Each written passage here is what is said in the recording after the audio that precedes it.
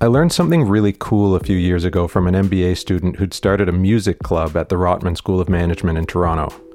He explained to me that if he was in an elevator for 30 seconds with a student or professor he didn't know and talked to them about work or school, the best result was a pleasant but likely forgettable conversation.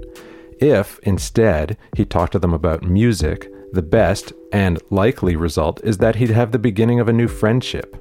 It's a great illustration of the difference between a network and a community. I like to think of it as the difference between a list of people you've met and the group of people you call because, you actually want to talk to them.